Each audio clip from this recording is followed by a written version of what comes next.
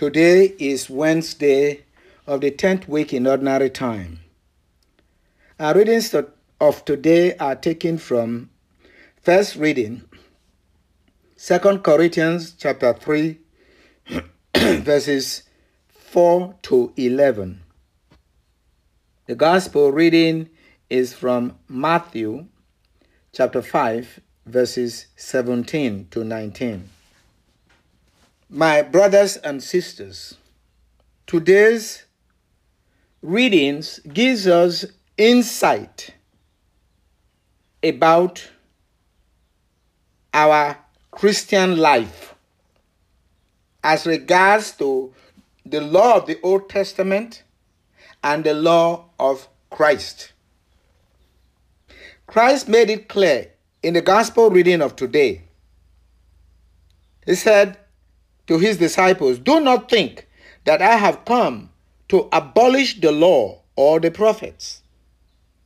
I have come not to abolish, but to fulfill." We have different customs in the world, and all of us are one in Christ by baptism. Christ did not come to nullify our differences in cultures, but rather has come to take away the fear of the law by being the sacrifice that reconciles us to God. The commandments are valid, but yet in the Old Testament, if you break the law, you were cut off from God, from the people of God. Yet, the scripture says that when Moses brought the commandment from God, his face was glowing. If the commandments that brings about death if you break them, that can make one who obeys them, who has brought them, glow. St. Paul, in the first reading of today, said, how much more? Not by contradiction, how much more with the sacrifice of Christ bring glory to us? We need to understand what makes us Christians.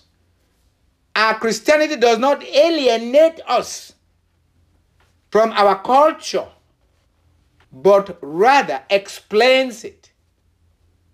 That by being Christians, as we are now children of God. We have been saved.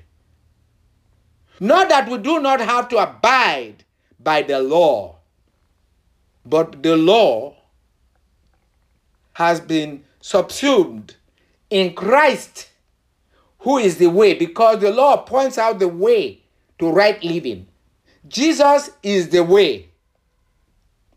Therefore, if we become Christians, we cannot say we are not following the way, because Jesus is the way, the truth, and life. We don't have to be one in culture, but in our different culture and environment, we have laws that will make us children of God by following the way of Christ.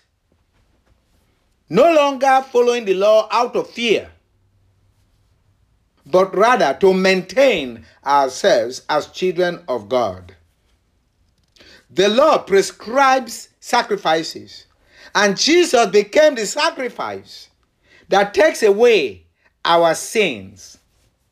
Therefore, whoever believes in Christ, whoever is a Christian, has that belief that he is now in Christ. So there is no need to keep the laws out of fear, but rather out of love of God in Christ. We do no longer need to boast because we are priests, bishops, pope. Which St. Augustine says is a sign of office. So, for you, I am the bishop, a sign of office. But with you, I am a Christian, a sign of joy.